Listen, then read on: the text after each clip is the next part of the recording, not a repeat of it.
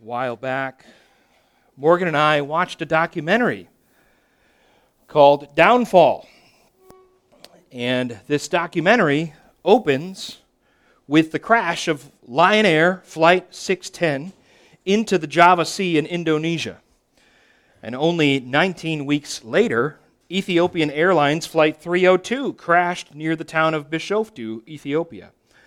Both planes were manufactured by Boeing, and both planes were the new Boeing model, the Boeing 737 MAX. And initially, the crashes were blamed on the pilots. Operator error was the official story. But after some digging, it was revealed that Boeing had implemented a new system on the 737 MAX, largely unbeknownst to the pilots. The Maneuvering Characteristics Augmentation System, or MCAS for short, was designed to automatically level out the nose of the plane when the plane sensed that the nose was either too high or too low. The problem was that Boeing had hardly publicized the implementation of the new MCAS in order to avoid pilot simulator training required by FAA regulations. And although the 737 MAX was essentially an entirely new aircraft and the MCAS was an entirely new system, Boeing wanted to avoid the FAA requirement of training pilots on the new aircraft. Therefore, Boeing released the 737 MAX as merely another 737 version and only made sparse mention of the MCAS on iPad training for pilots. All of this shook people's confidence in the name Boeing. Ever since commercial air travel began, Boeing has manufactured aircraft with the utmost concern for safety and reliability. Boeing was a name you could trust. But over the past decade, several former Boeing employees report a change in management that emphasized quantity over quality, speed over safety, and profits over people. And the questionable behavior surrounding the MCAS, which led to 2 crashes, dealt serious blows to the name Boeing. Boeing was no longer the name you could trust. Well, today, and all throughout Advent, we are looking at a name that deserves all of your trust, and a name that is worthy of your trust, and a name that is the most trustworthy name, a name to which every knee will bow and every tongue will confess is Lord someday, a name that is above all names. This Advent, we will be looking at a name that is above all names. A question for you. What do you do with spills on the countertop? What do you do with windows that are dirty? What do you do with runny noses? And what do you do with babies' bottoms? You wipe them. You wipe them. That's what you do to dirty windows and runny noses and babies' bottoms, is you wipe them. And today, we begin with the W in wipe them, which is Wonderful Counselor. You'll remember all these names yet at the end of Advent when you wipe them. Isaiah 9:6 prophesies that the Messiah, the coming King, will be a wonderful counselor. One of his names will be Wonderful Counselor. In the Old Testament, a counselor was an advisor to the king. This was someone who was part of the royal court, probably had expertise on particular matters, and would advise the king on things like diplomacy, war, trade, the economics of the nation, the feelings of the population. And so a counselor would give the king counsel in whatever area the king needed counsel on. And there's this famous story in the Old Testament where after Solomon died, his son Rehoboam becomes king, and this young king, people of Israel come to Rehoboam and they say, hey, your dad was really hard on us. We had a lot of work to do and taxes were high, and so we could really use a break from this heavy burden that we were carrying under your father Solomon. And so could you ease up a bit on us? And so King Rehoboam takes this matter to the council. Let's pick it up in 1 Kings 12, verses 6 to 7.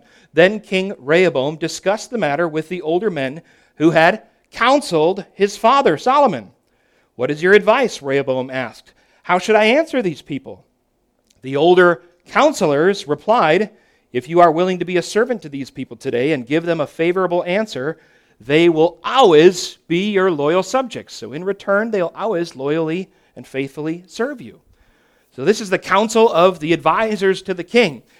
And King Rehoboam doesn't love that advice so much, and so he seeks the counsel of his peers, of his buddies, who are young like he is. He says, what should I do with the people? And his buddies say, you got to show them who's boss. Now's the time to put your foot down. You tell those people, you thought it was hard under my dad, it's going to be even harder under me. You thought taxes were bad under my dad, it's going to be even higher under me. So King Rehoboam follows the counsel of his younger buddies. Well, that was bad advice. That was bad counsel. King Rehoboam tells the people, buckle up, it's going to be even worse under me. The people rebel, and it eventually results in the division of the kingdom. And so the southern kingdom splits into the northern kingdom of Israel, and the northern kingdom splits off into the northern kingdom of Israel, and the southern kingdom splits off into the nation of Judah. And so in the Old Testament, counselors were advisors to the king. In our contemporary context, one of the images of a counselor is a therapist or a mental health professional or a psychologist or a psychiatrist or a counselor. These are people that we seek out for issues in our lives. Sometimes we have a problem in our life that we can't seem to manage, and so we go to a counselor, someone to help us with what's going on in our minds, in our brains. Sometimes we might seek out a counselor for marriage help, a marriage counselor. Unfortunately, some of us have experienced abuse or some form of trauma, and so we might seek out a counselor to work through that abuse or that trauma. We seek out counselors potentially for substance abuse problems or addictions that we want to address and eradicate from our lives. So we seek out these mental health professionals, these counselors, to help us with various issues in our lives. That's one contemporary image of a counselor, a mental health professional. Another contemporary image for a counselor is a lawyer or legal counsel or an attorney. What did the attorney name his daughter? Sue. Like that one? Yeah, Bob Turner will appreciate that one. Yeah, I figured you'd like that one. I figured you'd like that one. Oh, a boy named Sue. You doubled it. I see what you did there. That was a quick turnaround on that. Yeah. I like that. Wow. You one-upped me just like that. That was well done. Legal counsel advises us on legal matters. We don't know the law, and the attorney does. So we might have estate planning to do, so we seek out an attorney for that, or we might have a will that we need to craft and file, so we seek out an attorney for that. Unfortunately, in cases of divorce, we might seek out an attorney to divide up the assets and figure out custody and so forth. So we seek out legal counsel for legal advice. Law has this interesting role in his job as an engineer with Kohler. He testifies on behalf of Kohler as an expert engineer, an expert witness. So Kohler is a global company, and so they face lawsuits all the time, and they have legal counsel on retainer. And so my father-in-law will meet with Kohler's legal counsel. The legal counsel will advise my father-in-law on the lawsuit and on this legal strategy, and then as an expert engineer, he will testify in court on behalf of Kohler. So fly somewhere for 2 days, testify in court, fly home. Fly somewhere for 2 days, testify in court, fly home. So legal counsel advises us, makes us aware. Morgan and I, not long ago, read the first 2 books in a series called The Lincoln Lawyer by Michael Connolly. And we read the first 2 books because the second book has a TV series that just recently came out made on it called The Lincoln Lawyer. It's a thrilling series. I disagree, Joey. I liked it.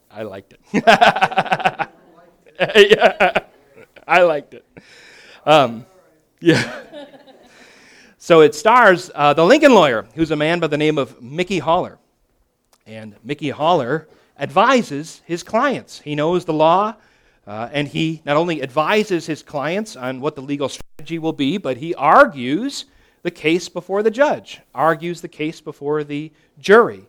And so a legal counselor gives us legal counsel advising us on what to do, advising us on how to proceed, but then they also argue our case in of trial.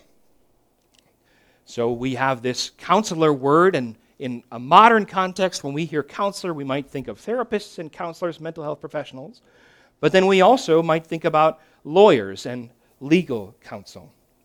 But then there's this other word that makes up this name, which is Wonderful Counselor.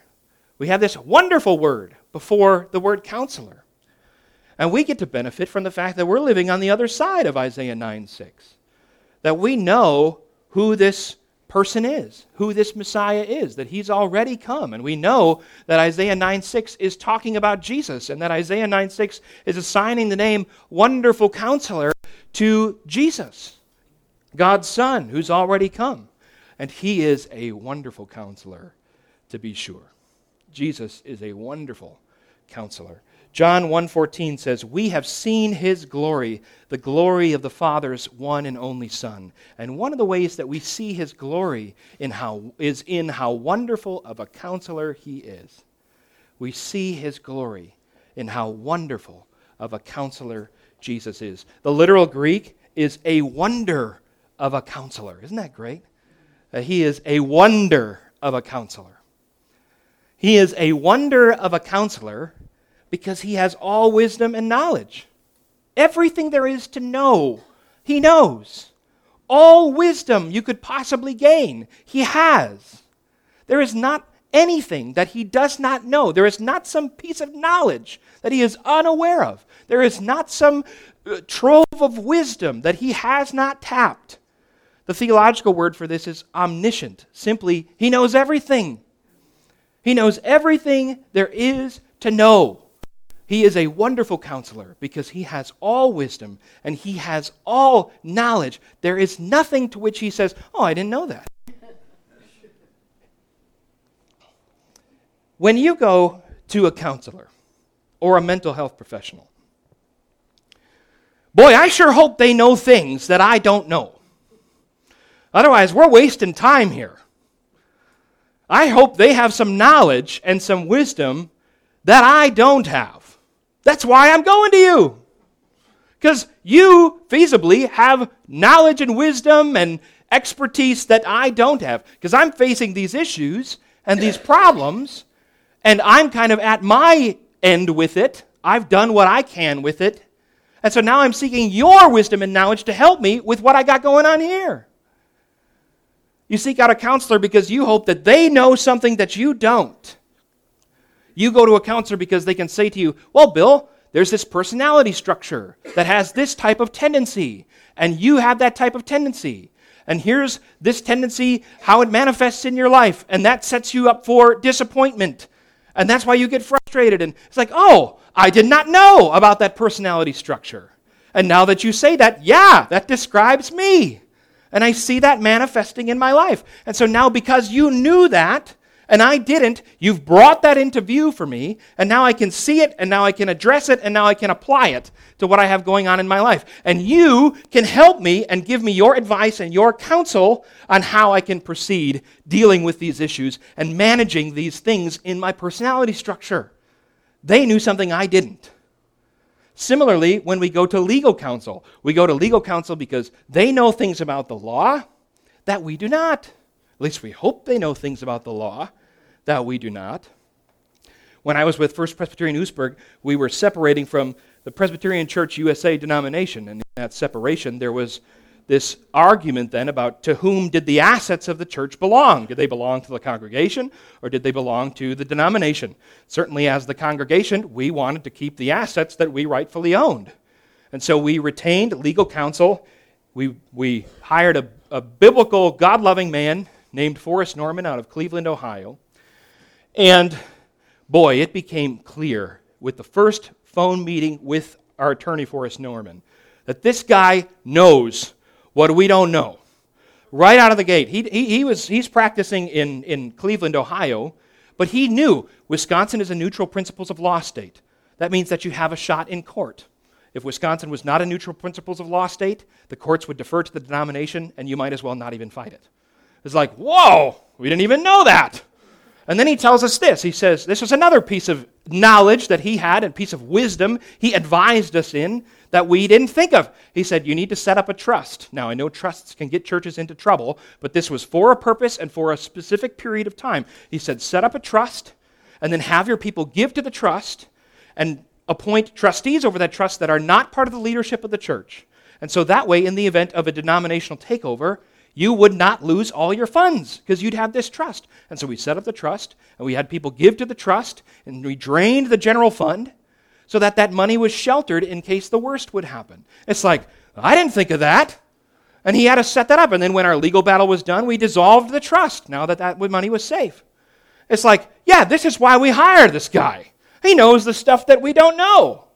And what I loved about him is not only would he give us legal advice, but everything was, well, the Bible says this, and so we're going to do this. And the Bible doesn't say this, so here are some options that you can do according to biblical, allowance here. And so he had the knowledge that we didn't have. He had the wisdom to advise us on how to proceed in our legal matters. Isaiah 40:13 says, "Who is able to advise the Spirit of the Lord? Who knows enough to teach him or advise him?"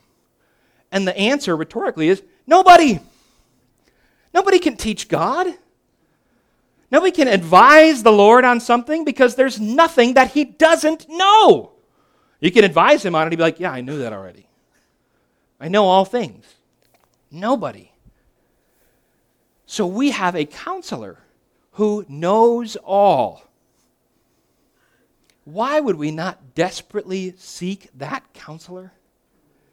Why would we not go to the one who knows all and has all wisdom and all knowledge? Think of it from a legal strategy point at some point. How often are you like, man, I wish I knew what the other guy was doing. I wish I knew what the other side's strategy was. I wish I knew what their next move was. Well, guess what? We have a counselor who knows. Because he knows it all. Dietrich Bonhoeffer, a German pastor, said, "To those who recognize in Jesus the wonder of the Son of God, every one of his words and deeds becomes a wonder. They find in him the last, most profound, most helpful counsel for all needs and questions. In Jesus you find the last, most helpful, most profound counsel for all of the things that you could possibly need." You got something going on in your life? Bring it to the wonderful counselor. Bring it to the one who knows all. You have this repeated behavior in your life that's just killing you. Bring it to the wonderful counselor who has the most profound advice to give. You're at your wit's end and you've run out of ideas, go to the wonderful counselor who can advise you. Repeated pattern of sin in your life? Bring it to the wonderful counselor who knows all and can advise you. Why would we not seek out this wonderful counselor? I recently had someone from the church call me. Say, "Bill, I've got a big decision I need to make." And as he was describing the decision to me, he said, "I've been submitting it to the Lord." And as soon as he got done describing, I said, "There's your answer right there. You did the right thing. You submitted your question to the Lord. You submitted your choice and your decision to the Lord. That's the best counsel you can ask for. The wonderful counselor who has all wisdom and all knowledge. But yet I don't understand why some of us don't go to him." It's kind of like the person who resists going to a counselor. Clearly there's issues. Clearly you're at your wit's end. Clearly you need help, but you won't seek it out. Why? Are you too proud? Do you think that going to a counselor is showing weakness in some way? Do you think that in some way it's not worth it to you? Why don't you go seek the wonderful counselor? Shelve that pride. Go to him. Why do we not think of him first when we have problems and when we have issues and decisions to make? We should be going to him first. Don't resist him. Go to him. Shelve that pride. He is a wonder of a counselor because he has all wisdom and he has all knowledge. And he is a wonderful counselor because he is wisdom and knowledge embodied. Well, now what do I mean by that? Wisdom and knowledge embodied. Well, let me put it this way. You can gain wisdom and knowledge and advice from reading a book. It's a good source of wisdom, knowledge, advice. You learn things when you read books. I credit my mom. Growing up, she would read books on parenting. It's like she always had a parenting book going on, right? Learning how to parent us kids as much as she could, learning what she could from reading books and trying to figure out how to be the best parent she could be. And so you can gain wisdom and knowledge and advice from a book. Good source. But you know what's even better than going to a book? Is calling up a trusted friend. One of you said the word trust when Dee asked for why'd you go to the person. Calling up a trusted friend and saying, hey, I've got a decision to make.